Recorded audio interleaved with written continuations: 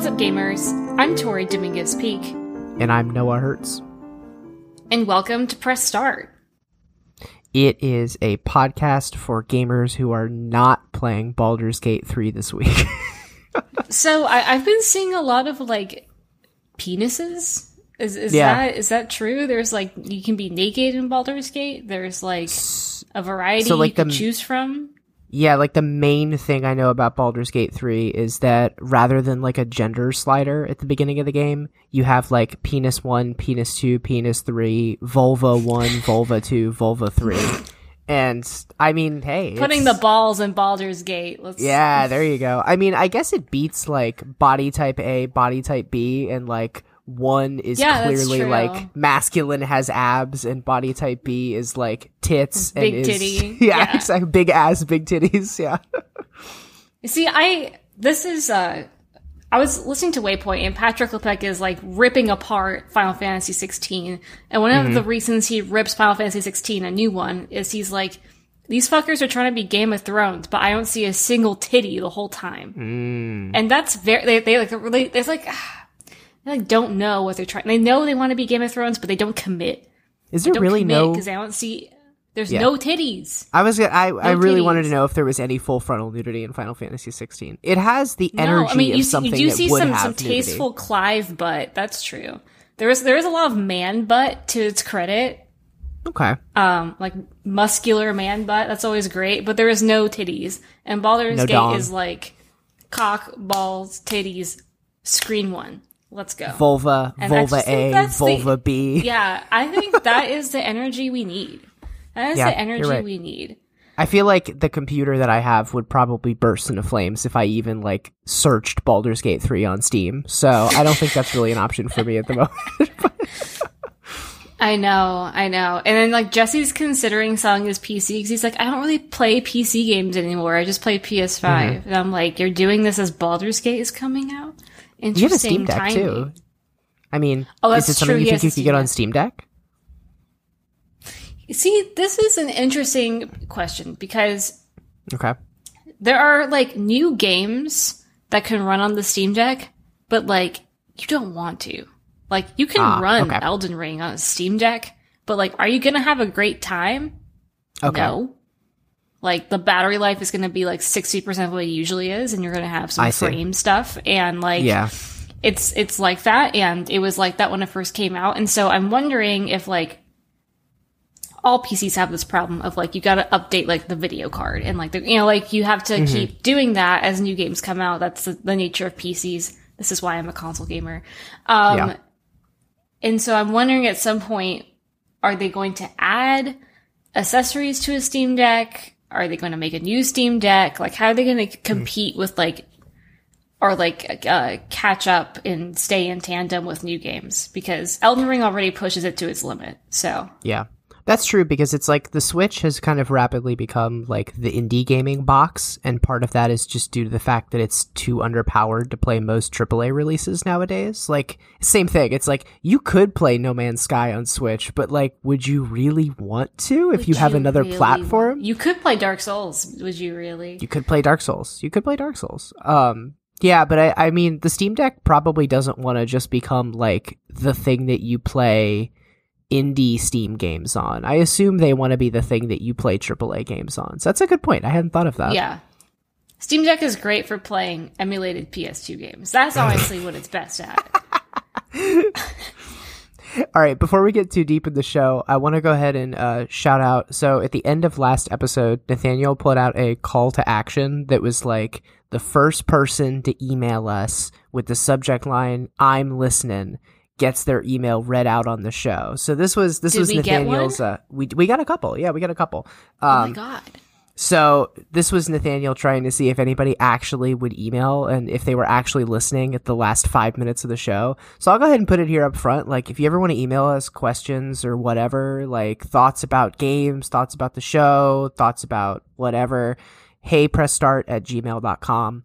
I'm going to start with the email that we received first the other day. This one comes from Video Game Podtimism host Chase. Of course it does. Chase writes, it does. Good afternoon. My name is Chase, and I'm writing to you today to inform you that I believe the best Fortnite skin to be the default skin. In an era where the very company that makes Fortnite is trying to get us to live in their metaverse all the time, it feels like an act of defiance to not only not purchase any skins, but also to not equip any either. By leaving your skin as the default option, you are telling Epic Games, I am here for gaming, not for capitalism, which, in the year of our Lord 2023, feels like the words to live by. Attached is the result of me Googling Tim Sweeney sad. All the best, Chase. And, you can't see it, listener, but it is just a picture of Tim Sweeney, the CEO of Epic, and they just used like the drag tool in Photoshop to pull his face down into a frown. It's pretty good. What are your thoughts? Default skin in Fortnite. What are your thoughts? Yeah, this is interesting because to me, I have not played Fortnite. Those types of games are not my type of games. Mm-hmm. But it seems to me that, like, half of the appeal is the skin. So, like, I don't play Fortnite. However, there's another type of, like, free game I play online that people think is very annoying and skin-heavy, and that is Fall Guys. I was hoping you'd bring up Fall Guys. You could be Sonic, you can be Pusheen, you could be a capybara. Sorry, that one's new. I'm trying to get that one. Because otherwise you're just a generic jelly bean. And like, yes, the game can be enjoyed if you're a generic jelly bean, but it's really cool when you are Hello Kitty shaped, right? Or you're fried chicken, or you're a banana, whatever. Or I think they actually added a Star Trek one. You could be a Klingon. Really weird choice kind of fun, I guess, for a Fall Guy. But yeah, I do see what he's coming from here, because you can get into a rabbit hole where you start spending money. And I have spent real life money on Fall Guy skins. And you're like, wasn't this game supposed to be free? Wasn't this supposed to be basically a public good? What are we doing? Yeah. So I see the importance of just bringing it back to the roots. I do wonder, though, with Fortnite, if there's an element of peer pressure, because when I play Fall Guys with Jesse and his friends, sometimes they're all like, we're all wearing fedoras. We're all wearing the Pusheen outfits, like squad up. You know? So, like, if you're walking in and you're, like, generic guy, but everyone else is, like, Timothée Chalamet, fucking Spider-Man, do you feel the pressure to be whomever? I will say, so one, I want to shout out, there's a really good YouTube video from Folding Ideas, Dan Olson on YouTube, where he talks about, like, this is from a few years ago now, but, like, I still think it holds true about how, like, Fortnite is super, super good at kind of weaponizing the FOMO of kids into purchasing cosmetics as status symbols because they're only in the store for short periods of time. So they're kind of like chase cards in a trading card pack, you know? It's like if you buy the Dune skin when the Dune skin is out, that might be the last time the Dune skin is in the shop for a year and a half. So when people a year later see you in game with the Dune skin, it's like, holy shit, he was playing when Timothée Chalamet was in the shop and he bought Timothée Chalamet. How cool is that? But I think it's funny, you were talking about like, oh, this game is supposed to be free. I remember so vividly when I got Soul Calibur 4 on the PlayStation 3. So this is the Soul Calibur that has Star Wars characters in it, right? And oh my god, I can only imagine the intros, like, The Force Awakens, but will it? It was so fucking good. It was so fucking good. But, like, the Soul Calibur games from 2 onward had, like, licensed characters who were special to each version of the game. So it's like GameCube had Link, but PS2 had Heihachi from Tekken. And you couldn't get Heihachi in the GameCube one because it was the GameCube one, not the PS2 one. So by the time 4 rolls around, Darth Vader is the PS3 one and Yoda is the Xbox one. But we were a Yoda family. Really? See, we were a Darth Vader family. But I was my dad calls me one day out of the blue. I like wasn't at his house and he calls me and he's like, I was playing Soul Calibur 4 online and I fought against some guy playing as Yoda. I didn't think we could play crossplay. And I was like, I don't know. And so then he went onto the PlayStation Store and found that for $5 you could buy the other character who was the licensed one for the other game. So we were able to get Yoda. Sick. But I remember I came back over to my dad's and he bought Yoda and he was like, I put in my credit card information, but I still remember thinking like, wow, is this the direction games are going now? Like, I paid $50 for this new game, but I had to pay another $5 to get the rest of the content. Like, it kind of feels like they shipped me an unfinished game and then sold me the last part of it. And I'm looking back like, wow, sweet summer child. Like, yeah, that is, man. It's crazy. Yeah, it's crazy how much shit has changed. If only you could fathom Final Fantasy... If only you could fathom Final Fantasy 15, a game where the end part of the story was a DLC. Yes. Or like you had... the way some games ship now, where it's like Ubisoft is really bad about this, where like the main menu has like start game and then shop underneath it, where it's like oh my god, I hate one, that. they're like open up the store. But to kind of get back to Chase's comment, like I use the default skin in Fortnite, but like when I play with Nathaniel and he's got all these fun skins, I do feel a little bit of FOMO. I won't lie. Like, I have looked at the Star Wars skins when they put them in the store and been like, I kind of do like the Luke Skywalker, but I haven't bit the bullet yet. I haven't put V-Bucks into it. So, I don't know. They've got Jujutsu should be like a dry... Oh, really? Yeah, they have Jujutsu Kaisen stuff in Fortnite route. Yeah, I've never watched it, so I don't really get it. But like, they added power-ups from like some of the characters that can be dropped in their like weapons. Can I just be honest with you? Jujutsu Kaisen is just Naruto. It's just Naruto. Is it really? Oh, okay. Yeah. Is it better than Naruto? I liked Naruto as a kid, and I don't care for JJK at all. Oh, I thought you watched JJK. But Jesse likes it. Okay. I watched the first season. Jesse really likes it. But fair enough. Maybe we should do some sort of like dry January challenge where we're like raw. I want to say raw skins. What? No skins challenge. No skins. When we play, when we play games, we're all just generic. Like I'll just be a red jelly bean in Fall Guys. Okay, yeah. You'll just be a generic guy in Fortnite. Well, I'm always a generic guy in Fortnite, but it's hell it's yeah, Fortnite, brother. So we can call it like the Four Skins challenge. No. That was pretty good, wasn't it? That was pretty good. Yeah, return to our video game birthday suits. There you go. This intro has gone on so long. Do you want to talk about some video game news? Yeah. So, Pokemon Presents. It happened. Yeah. I was camping. There were some Pokemon things. So, I heard it was a bit of a swing and a miss because I saw... Can I just be honest with you? When Please. I was looking at this stuff on Twitter, when I was like close to like this Starbucks 100 miles away from our campsite to like get a crumb of internet, the only thing else I saw on Twitter were graphics that people had made that showed what should have been the Pokemon Presents. I saw that more than what was actually presented at the Pokemon Presents. Like, I saw all these fan graphics of, like, they should have had Pokemon Red, Yellow on Nintendo Switch Online. They should have had this. And I'm like, what actually happened? Because all I saw was people complaining about what didn't happen. So, I will start by saying, I remember like 2 days before the Pokemon Direct, you know how Nintendo does the thing where they announce it and they announce how long it's going to be? They tweeted like, this is going to be a 35-minute Pokemon Presents with new information about blah, blah, blah. And I saw this one tweet that was like, long. 35 minutes? That's so long. This can't possibly just be mobile games. And I saw that tweet and I was like, this person jinxed it.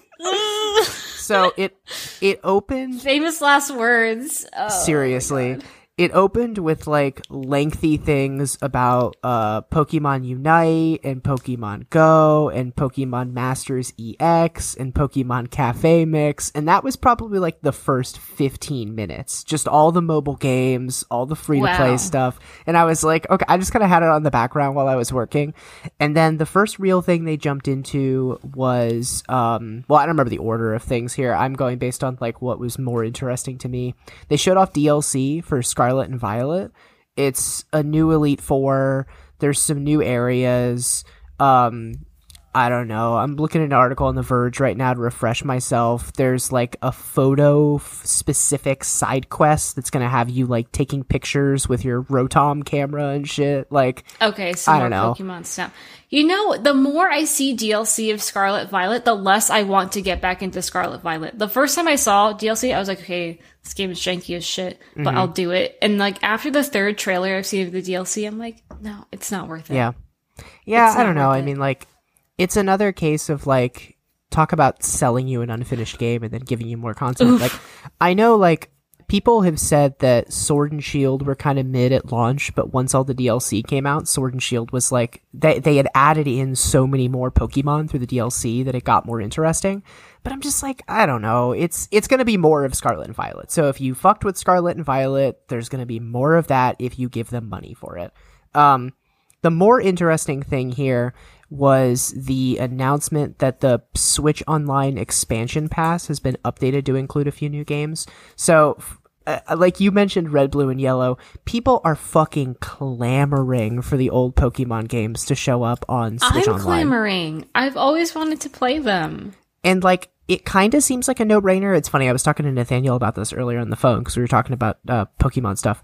Like, I'm kind of torn. Like, I think Game Freak probably knows that they could sell this back to people. You know, like they sold them on the 3DS for $10 a pop. I'm a little surprised that they haven't done it.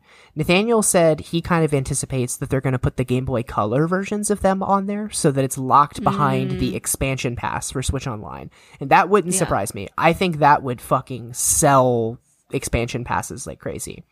Absolutely. What they did put on Switch Online was Pokemon Stadium 2, and the Pokemon TCG game for the Game Boy Color, which is on the Game Boy Switch Online, so it's accessible. This was the most... Okay, can I be honest with you? Please. I didn't know this game existed until you tweeted about it. Really? That's so funny. And I played the card game, like, with cards as a child. Oh, wow. And I played Pokemon games as a child. And I did not know a trading card video game existed. That's fascinating because, like, I knew the trading card game existed, and, like, I had a bunch of the cards because I like to look at the pretty pictures, and we were talking about this a bit before the episode started. Like, we grew up in the early 2000s, so, like, all of the Pokemon stuff that people bought for their kids in 1998 and 1999 had ended up at Goodwill by then. So, like, anytime my dad saw Pokemon shit at Goodwill, he bought it for me because he knew I liked the anime, he knew I liked the toys. So I had a bunch of Pokemon cards growing up, but I never learned how to play the game. I just kind of, like, looked at the pretty pictures. Yeah. So when I learned there was a card game, video game, I was like, I don't know how to play the card game. I don't care. Yeah, I kind of get that. I, likewise, because we came into it technically after its commercial peak, I inherited cards from my brother and my cousin. And then I was the master of, like, mom is picking up cough medicine at CVS. And I'm like, oh, there's a deck of cards. So that was my hustle. Yeah. But yeah, it's interesting. So what have been your experience so far with the trading card video game? So I'll talk about this more when we get into like what we've been playing, because I have been playing the trading card game. I booted that shit up like pretty much immediately after they announced it was coming on there, because it was a Pokemon game I've never tried. Those are few and far between. I think it's really tight, and the thing I'll start with, and this will serve as a nice teaser to listen to the whole episode. It has a very, very good tutorial on how to play the card game at the very beginning of it, and it like kind of got me hooked through that. And I played through the tutorial and I was like, wow, I'm 25 and I just now learned how to play the Pokemon trading card game. I wish I had known it was that easy when I was a kid. You know what I mean?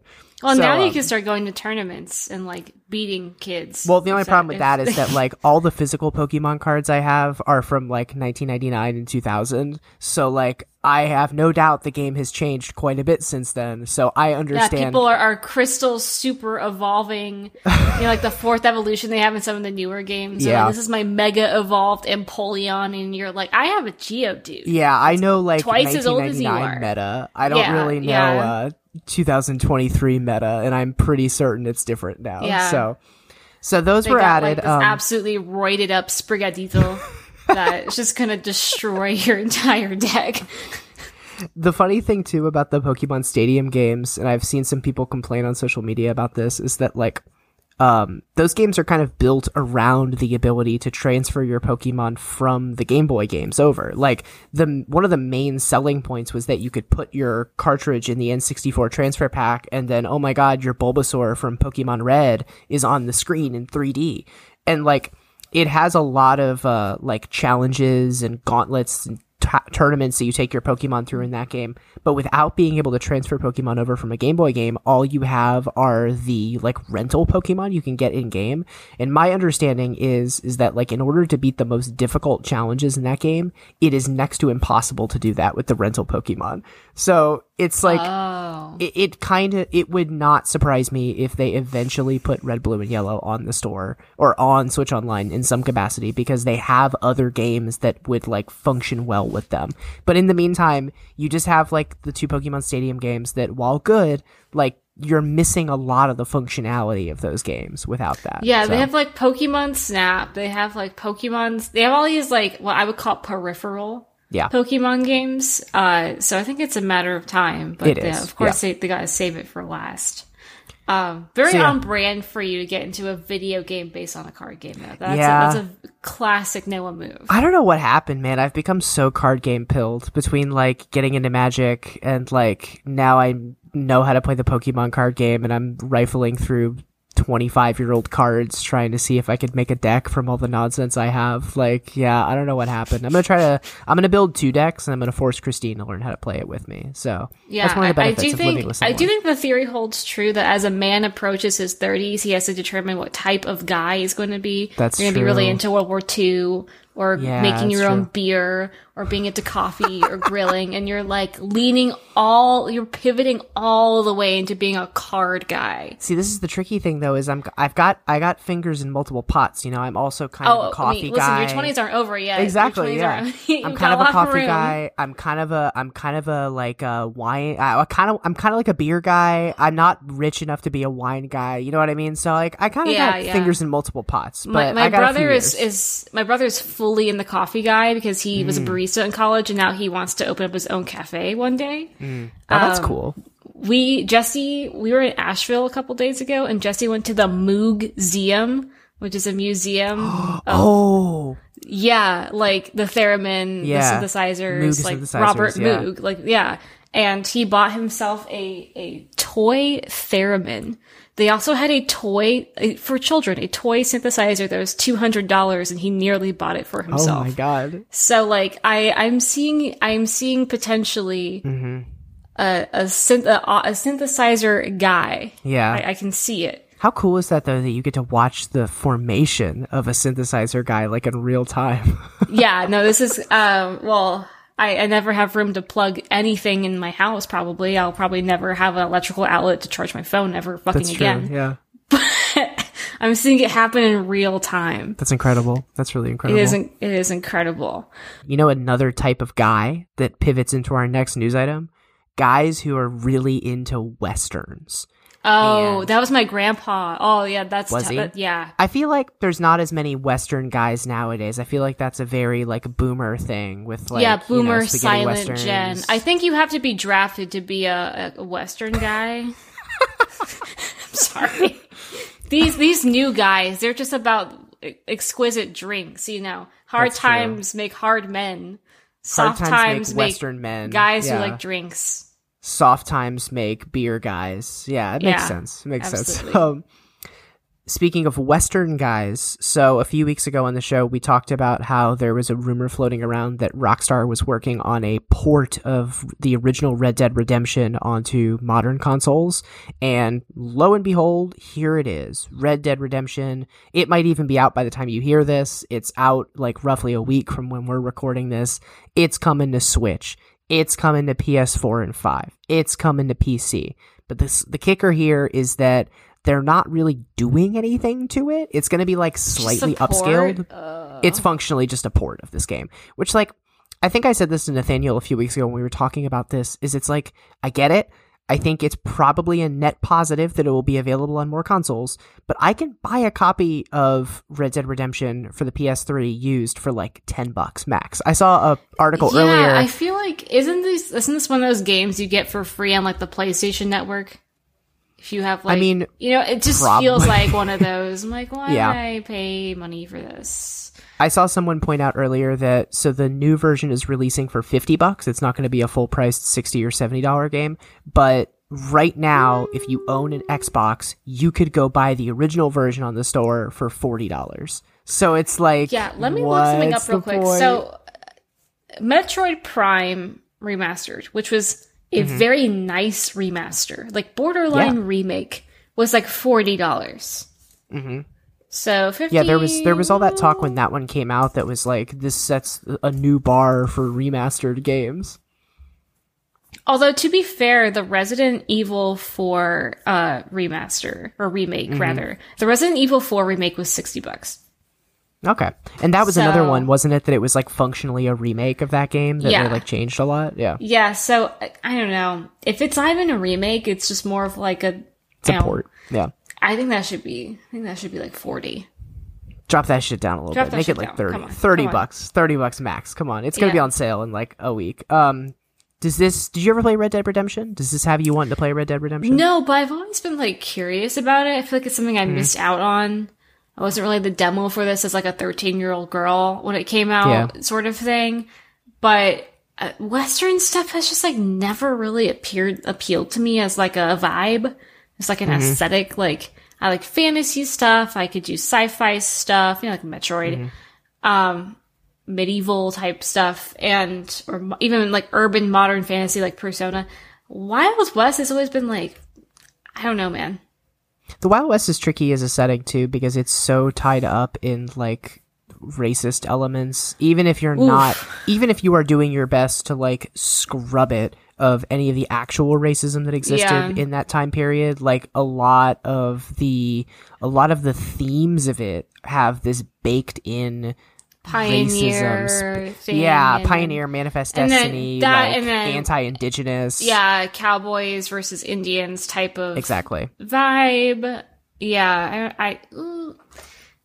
I had a brief moment where I got really into the Western aesthetic when I was reading the Dark Tower series, Stephen King's The Dark Tower series, because that's about a cowboy who travels through multiple dimensions, but he's like a knight of the round table, less of a cowboy, more of like King Arthur, basically. More like, Assassin's Creed. Sort of. Yeah, The Dark Tower is sort of like Assassin's Creed, if you think about it. But I mean, all that really culminated in was like, I played Fallout New Vegas, which is like a really good game.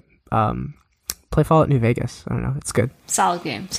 Yeah. So Red Dead Redemption. Other than that, I mean, it was kind of a slow week. I think most people are just digging into Baldur's Gate and not making a whole lot of news. I saw outside of games that Marvel VFX workers are unionizing or attempting to unionize, which is super dope. So we're all about that here. We super, super support unions. Yeah, I was listening to a podcast a couple months ago. I remember it's a couple months ago because I remember listening to it while playing Tears of the Kingdom. About VFX artists, and like they have such creative work is not known for its stability, but they have very tenuous like livelihoods, and the word on the street amongst VFX people is that Marvel, great name, but in terms of quality of life is actually one of the worst shops to work at. Wow. And many of them have worked on one Marvel movie, like for name recognition, and have been like, never fucking doing this again.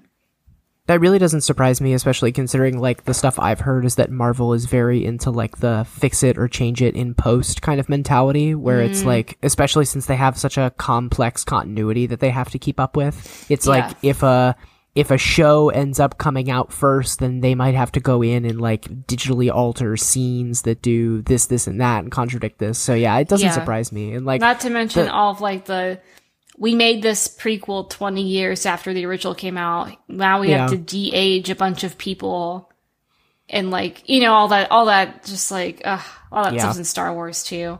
Oh yeah.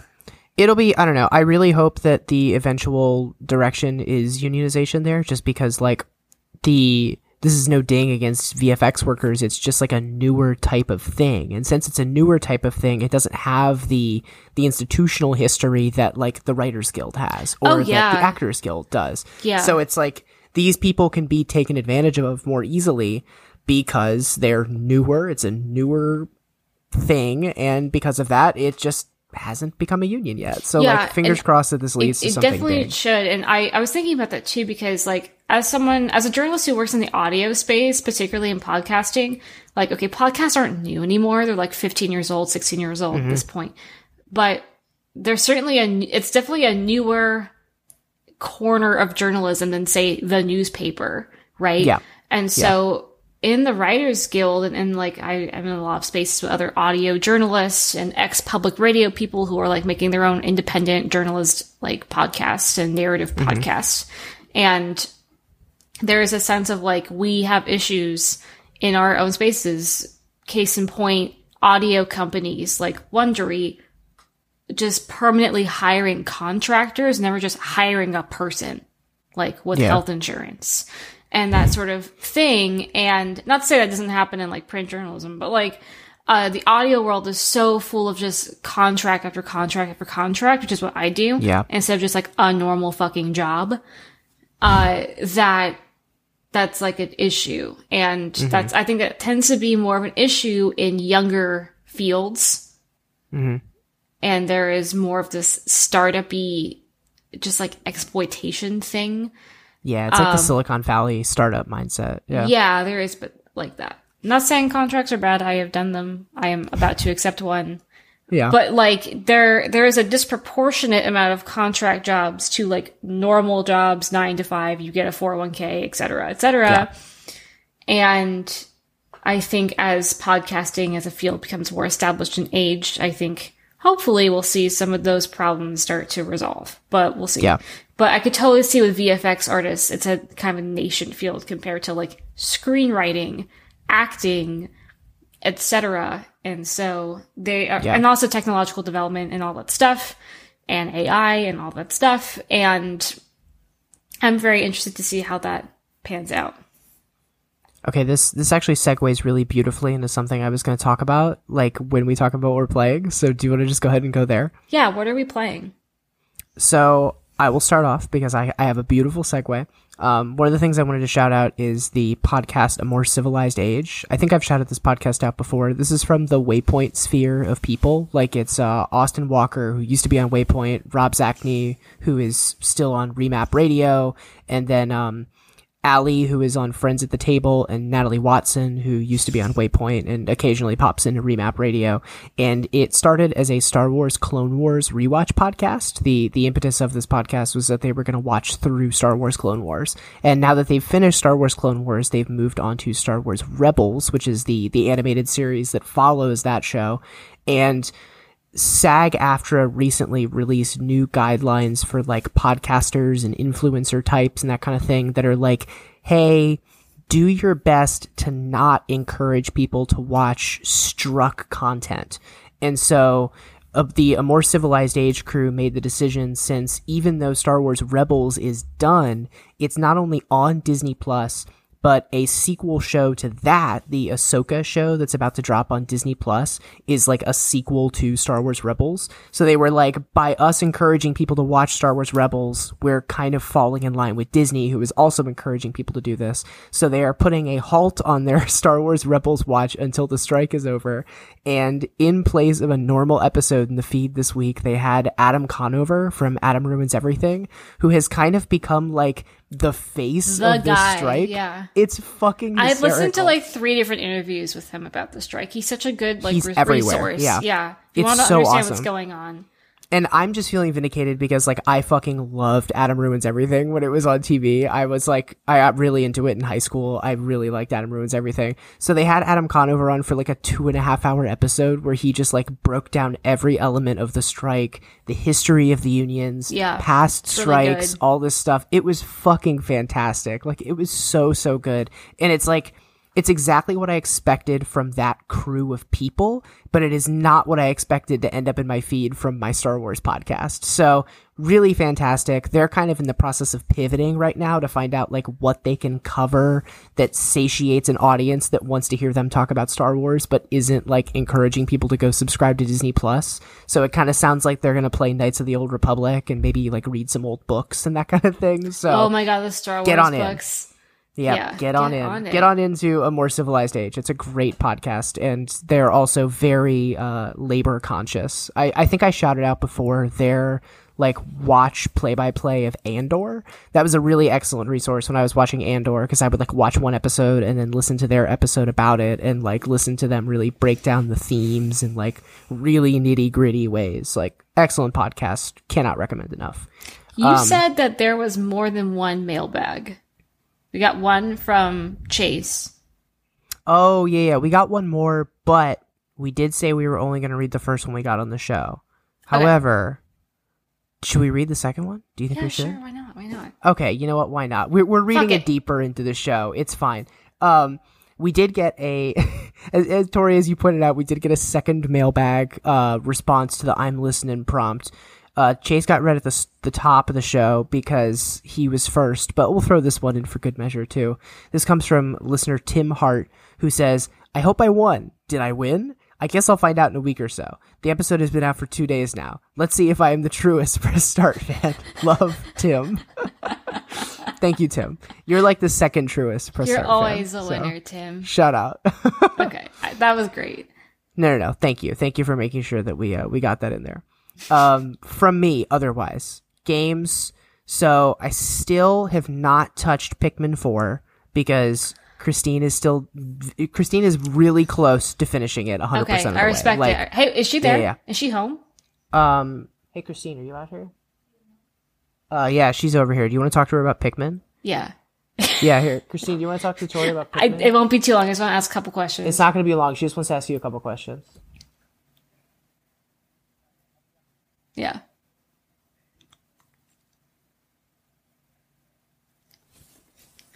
Hello. Hi. What is your favorite? You've never played a Pikmin before, right? Oh, no. Okay. Now, I've played a little bit, but not a whole lot. What is your favorite part about the game?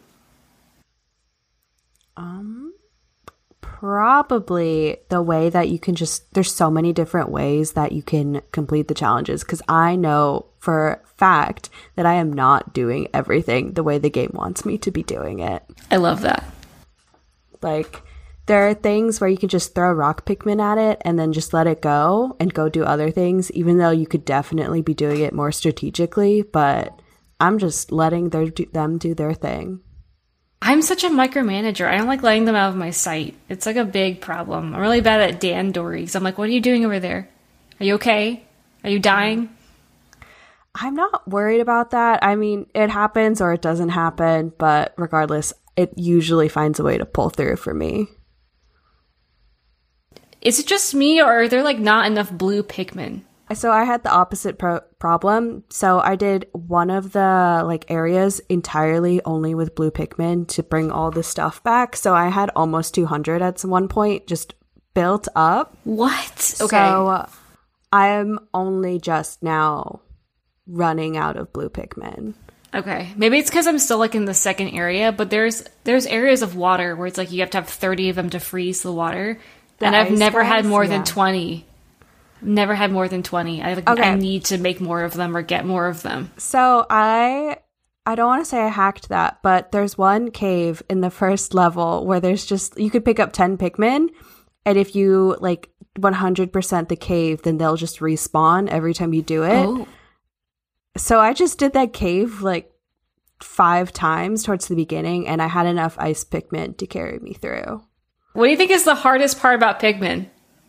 Probably just when you have to defeat like the big ones to get the gate opened to then get to the next part. But there's this one thing that happens after you rescue Olimar where it's a side thing, and it's just like, do you want spoilers? Do you care? It's fine. Okay, so it's like a cave, and it's 10 levels of Dandori challenges. I fucking love Dandori challenges. I'm not good at them, but I really like them. And you can't like do the cheat where you have Dingo complete them. So you have to do all of them. And then there's like 2 or 3 levels where you have to collect all of the all the raw material. And then you have to think ahead and have a Pikmin building the like climbing wall with the raw material with the time. Oh my God. Because it's not enough to collect it or get the thing built, but you have to collect it, get the thing built, and then go up the thing to the guy, the leafling. Wow, that's really intricate. And it is like the first time you do it, you're like, oh, I got all the stuff, I'm good. And then you realize you were supposed to build the thing, and then you get it and you build the thing, and you run out of seconds as you're climbing up the climbing wall. Yeah. Which is incredibly frustrating.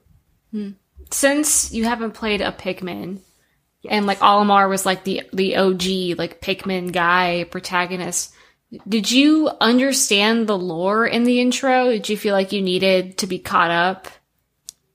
Not really. So Okay. I watched Noah play the demo, and the whole time he was like, look at this. This is how it relates to Pikmin 1 or Pikmin 2. Okay, you got the primer. 3. Yeah, so I have the primer, and then that once you, I guess, complete the Rescue Olimar part, there's a part where you get like a flashback, and you get to play as Olimar, which is very similar to what I've heard Pikmin 1 was. Okay. Cool. That's really nice. I'm trying to think of any more questions. What's your favorite type of Pikmin? I like the purple ones. Yeah, they're cute. I haven't gotten pink flowers. like the nighttime ones yet. I'm very curious about Those are those. so cute. And they have the best feature, which is when they're done doing their thing, they'll just come back to you Oh automatically. my God, that's so convenient. It is. And then there's this thing where you like collect enough of them at nighttime, and then you get a little seed, and you can throw them in the caves, so you could just use them during the normal gameplay. Nice. How are you leveling your Ochi? Is he like all defense? Is he healing? What's your Ochi skill tree looking like? I forgot that was a thing you could do until I had maybe 20 rescue drive, whatever it's called. Yeah. So like I had points. like 20 Ochi points. And so I had 20, and I was like, I'll just go all the way up 1, all the way down. And then I did another one. Yeah. Up 1, all the way down. And now he's leveled up all the way -1, where I have to do 1 more rescue. Nice. Love that. Yeah. Do you think you'll go back? Because like Pikmin 1 and 2 are on the Switch now. You think you'll go back and play the old ones? No. I can tell you right now, my interest, I'll finish this because I'm hyper fixated on it. And then I will never think about Pikmin ever again. I will never go back and complete more Dandori challenges. I will never go back and like go for gold in the like each thing. I'll never come back to this. But it was fun while it lasted. That's me in Pokemon Snap. Like a new Pokemon Snap will come out like once every 20 years, and I'll just do nothing but that for a week, and I'm like, I am done being a photographer. Yeah. Like, I am so close to finishing, and then as soon as I'm done, Noah will take the game, and I will say goodbye. You'll say goodbye? Mm-hmm. I love that. Thank you so much. Thank you. Come back here. Right. Thank you. You're welcome.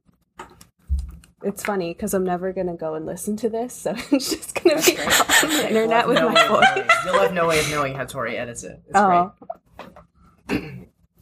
Bye, Tori. Bye. All right, I'm back. Special shout out to my fiance, Christine. Thank you. Yeah. Is she going to allow us to use that? Is that okay with her? I hope so. I hope so too. Yeah, I don't see why not. She said she'd never listened to it, so we're good. Bet. That's the best. That's the best scenario. All right, I'm back. What did I miss? We were talking about Pikmin. Yeah. Let's see what you have. We did the shout out. Oh yeah. We did. I'm still talking about Pokemon. my stuff. Yeah. Because that's right. Because I said I hadn't played any Pikmin. I said if you wanted to know anything about Pikmin, you need to talk to Christine. other than that, the main thing I have been playing the past couple of days is the Pokemon trading card game on Switch Online.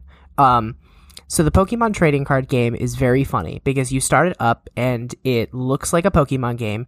It walks and talks like a Pokemon game. You have a little guy, you control him on the overworld. There's no big connected, like, you walk from town to town. It's like a map where it's like, go to the grass place, go to the fireplace, that kind of thing. But like, the game starts and you go to the professor's place, the professor's lab, and he's like, oh, the Pokemon trading card game is so popular. Which starter deck would you like? And it's like the Charmander starter deck, the Bulbasaur. So it's like, in this world, everyone is fucking obsessed with the Pokemon trading card game. And so you, as a child, are embarking on a journey to find the legendary cards. It is not yet clear to me what the legendary cards are. But in order to further my goal of getting the legendary cards, I need to challenge the 8 club leaders, club masters, club chiefs, I forget what they're called, and get their kind of master like seals. Leaders? It is identical to gym leaders, yes. Okay. You go to the grass club, and there are 3 trainers who you have to fight in a Pokemon TCG game. And then when you beat them, you get booster packs, which have 10 new cards, just the way a normal booster pack would IRL. And then you can tweak your deck. You can build a new deck. I haven't built my own deck from scratch yet. I've just been tweaking the starter one that I got. I chose the Charmander starter deck, and I've just been kind of like pulling out guys that I don't fuck with and putting in new ones and that kind of thing. Nice. And then you like fight the master who has like a slightly better deck. And then you move on and you go to the next one. And like, it's really cute. It's like a really good framing device for what is effectively just something that you need to keep spitting you out into more battles of a card game. And like, you know, some games don't even bother with this. Some games are just like a loose framework around an existing game. But the fact that this has like a game, not only that, but surrounding this very competent card game is like really cool. And I was doing more reading about it. I've been like super curious. Like I said, like this really has me wanting to try playing it IRL. Like, I don't know. It's really cool. Apparently there was a second Game Boy TCG game that released as well, but it was Japan only, that like included maybe like the next set of cards or whatever that weren't out when this one came out. Yeah. And it would be really neat. I really doubt it would ever happen, but how cool would it be if Nintendo put that on Switch? But either way, it sounds like there's like a pretty good English translation patch for it. So after I beat this one, I might check that out, like maybe patch it and put it on my 3DS or something. So like that's something I'm keeping my eyes on. But hell yeah. But yeah, other than that, that's kind of where I'm at. What are you playing?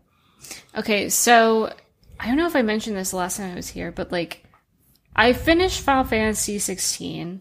Mm-hmm. And for some reason, this happens to me every once in a while. Every once in a while, I'll play a game that, like, kind of sucks, but I can't stop thinking about it. This was, like, Soul Hackers 2 for me. Okay, like, yeah. This game, the quests are bad. The quick time events get repetitive. Mm-hmm.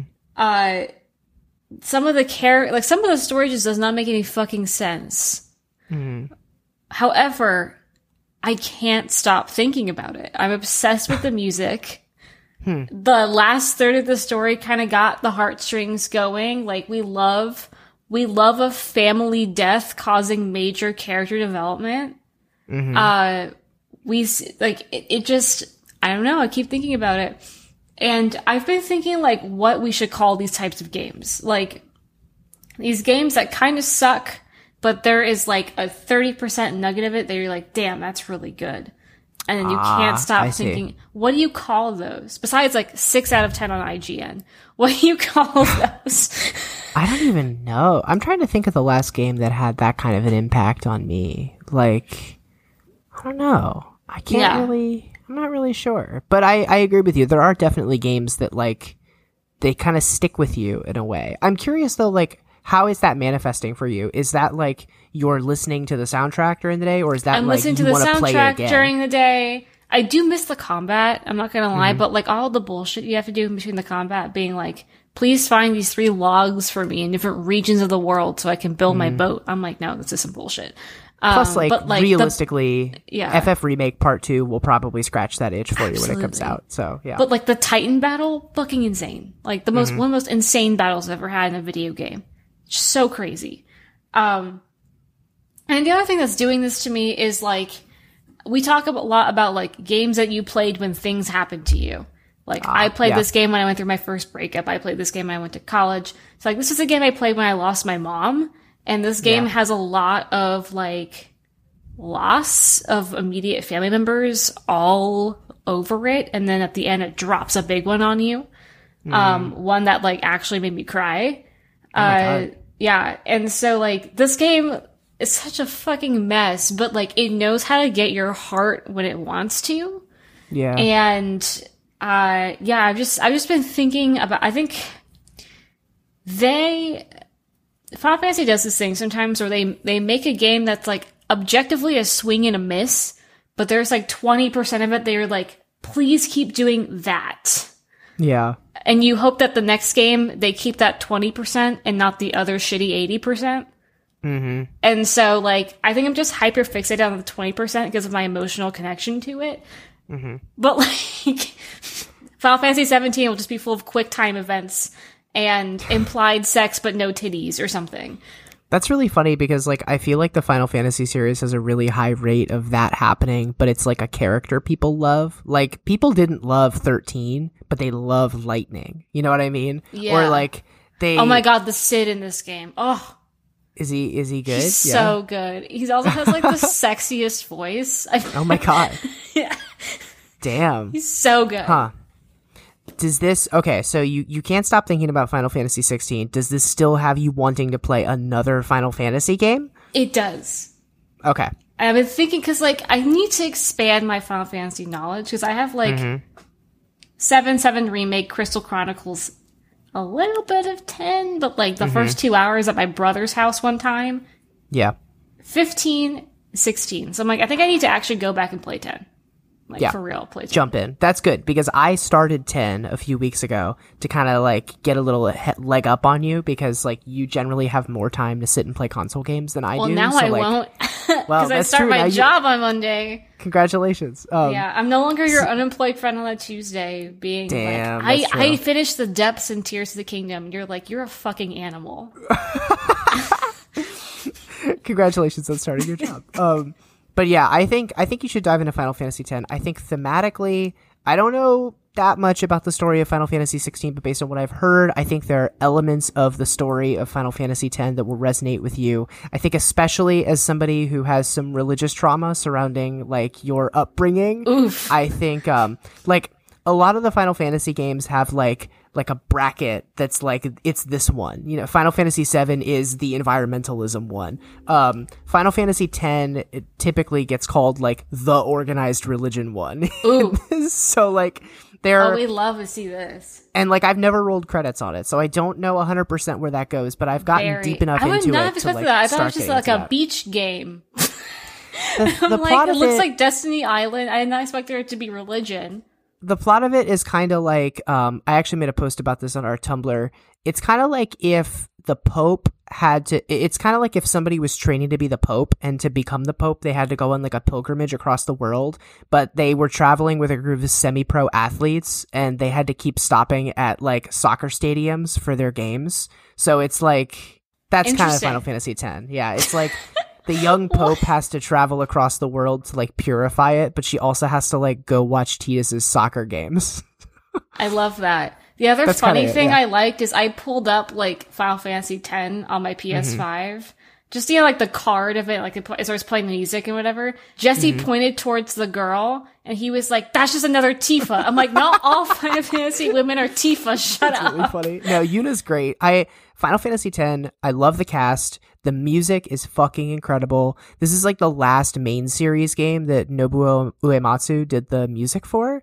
And so it's, like, it's fucking incredible. It's so good. The main theme, when you boot up the game and you get to, like, the start menu and you hear the main theme of this game, it's called To Xanarkand. If that doesn't already get its hooks in you, then, like, I don't know what to tell you, man. Like, it's such a good game. And I'm really excited to dig deeper into it. I'm hyped I think this will be fun. You're prescribing Final Fantasy 15 to me like a therapist would. Final Fantasy X, but yes, basically. Final Fantasy X to me, like a therapist would. Yeah, you need 15 cc's of hearing voice actor John DiMaggio's really bad island accent. Yes. Jesus, I'm very excited. I'm excited for this. It's a good game. And if we end up getting really deep into it and it's not good, then I'll eat my words. And that'll probably be still a fun discussion either way. So, yeah, that's the thing. When Final Fantasy games are bad, it's like, A, kind of funny because they take themselves seriously. Oh yeah. And B, it's like a puzzle. You're like, this is bad, but why? Mm-hmm. And you're like sitting there and trying to parse it out. Yeah. Like, why is 16 kind of bad? Like, there's a lot of reasons why. Mm-hmm. Yeah. And it's like, it's a fun mind game. It's not just like a game that sucks. You know what I mean? That's why, like, one of the main reasons I'm so eager to play 10 is that I really want to play 10-2. I don't know how much you know about 10-2, but like that is a direct sequel to 10, but it follows Yuna and two of the other women in the game. So it's like, it was, if not, it's not the first, but it's like one of the only Final Fantasy games at the time that had like a female protagonist. And it has this whole system where it's like, it really leans into the classes that like the older games have, but it's all based around the outfits that they're wearing. And so at the time, people were like, this is kind of misogynistic. Like, you have these women, and of course it's a fucking dress up game. They're defined by their outfits. But I've heard that it is, one, really cute, and B, really, really fun. And I really want to try that one. So also, I mean, like, I'll be real with you. Final Fantasy 16 has a problem with women. Yeah, I've heard that. The girls are either healers or it's like your very supportive GF who I've heard that there's a lot of for the final battle she stays at home and wishes you well. Even though she has like Shiva. Oh my god. As like her thing. And I'm like, why are you leaving her home, bro? Like, yeah, I've heard that there's a lot of like women dying to further man pain, and it's like, man, or just like staying at home and being nice and making you herbs and tea. Boo. Yeah. Which, like, fair. Listen, Clive has, like, evil, dead mommy problems. I get it. But, like, your GF is fucking Shiva. Like, it's... That's really funny. She is useful. Stop it. At the end of the game, she's, like, effectively dog-sitting. And I'm just like, what the fuck is going on? Yeah, she's really hanging out with your dog while you go face, like, God at the end. And I'm just like, this is ridiculous. I love the JRPG trope of, like, thematically a game being all about, like... party and family and found family and friends, and the gameplay mechanics are all about like building this incredibly strong group of people, not just one. And then you get to the end of the game and they're like, it's just the main character who has to go against the final boss. Don't worry about it. Like, don't worry about it. Yeah, everyone else, fuck you. Stay home. I hate that shit. Shit. Doesn't Persona 4 do that? Spoilers for Persona 4, I guess. Oh shit.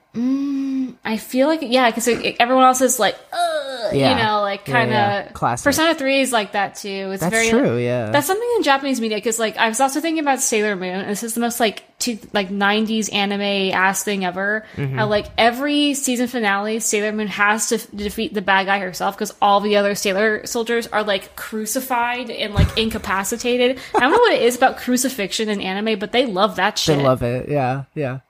It's really funny to see a Sailor Moon character crucify in her little sailor outfit, though. That shit is hilarious.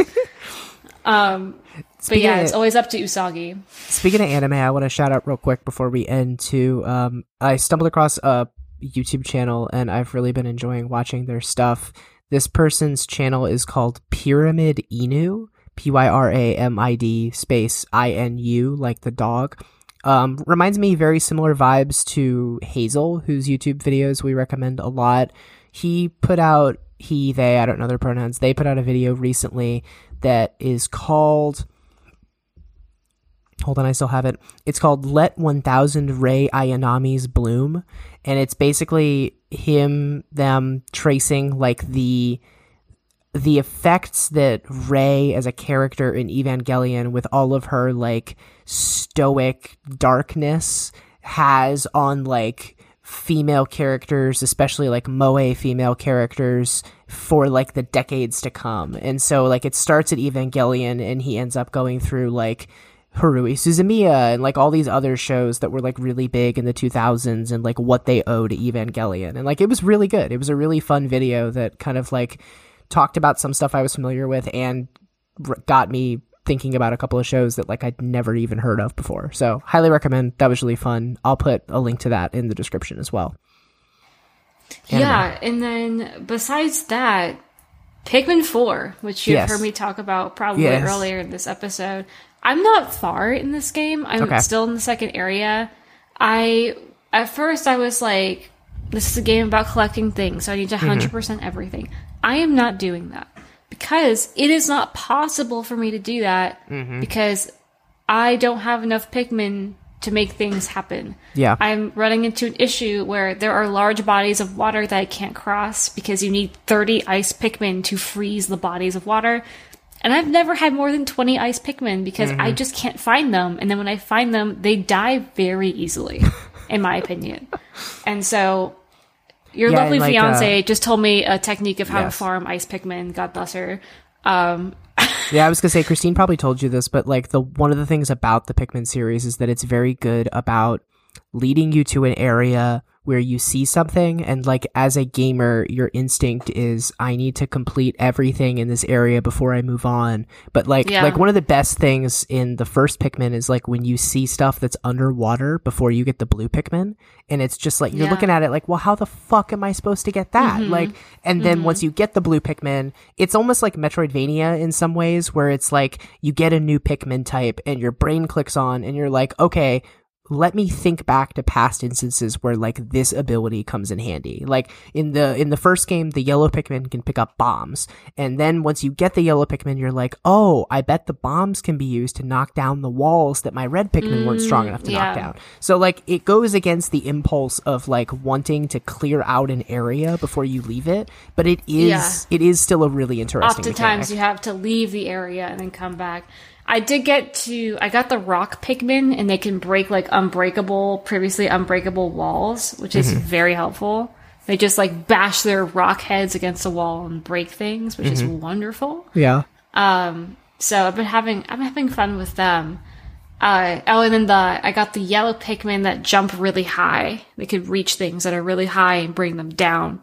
So that's been fun. Another thing I really like about it so far is I really like the Dandori games. The Dandori games are so, there's something about it, like the love of efficiency. To me, it's a very like Japanese value of like putting things where they belong and a love of like efficiency and teamwork and collectivism. Basically the Dandori games are like, you are competing against another team of Pikmin to like collect items in an area and defeat enemies and score points by bringing stuff to your spaceship. And I was really bad at it at first, and I've gotten pretty good at it. My issue is that I'm a bit of a helicopter parent of my Pikmin. I don't like when I can't see them because I'm worried they're like getting eaten. And so I'm always like, where are those 5 guys? Did they get eaten? And I like look, and they're just like chilling in a corner near a cardboard box. I'm like, oh god, okay, you're fine. Hey, come over here. And like, I need to learn how to like let them do their thing, and like just keep the cycle of them coming and going, and going. Yeah, one of the craziest I've things. Learned, No, go ahead.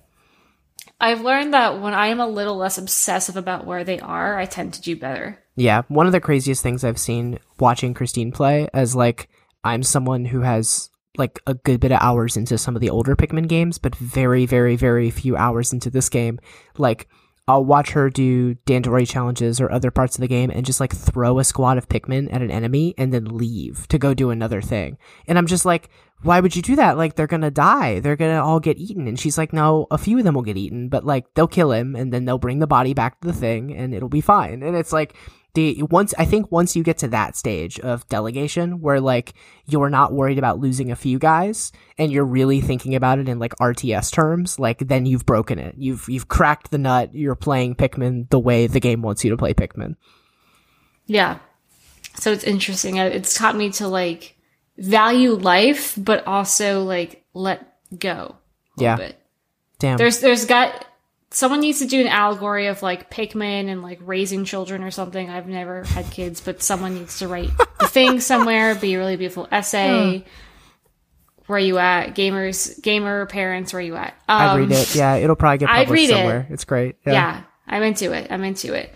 But yeah, that's pretty much what I've been playing. I haven't really done anything else. I did go camping. That's true. This past week, it was great. I did not bring my laptop. I could barely connect to the internet. Nice. And I just read a book and spent a lot of time outside. I was touching a lot of grass, so I think it was good for me. Good for you.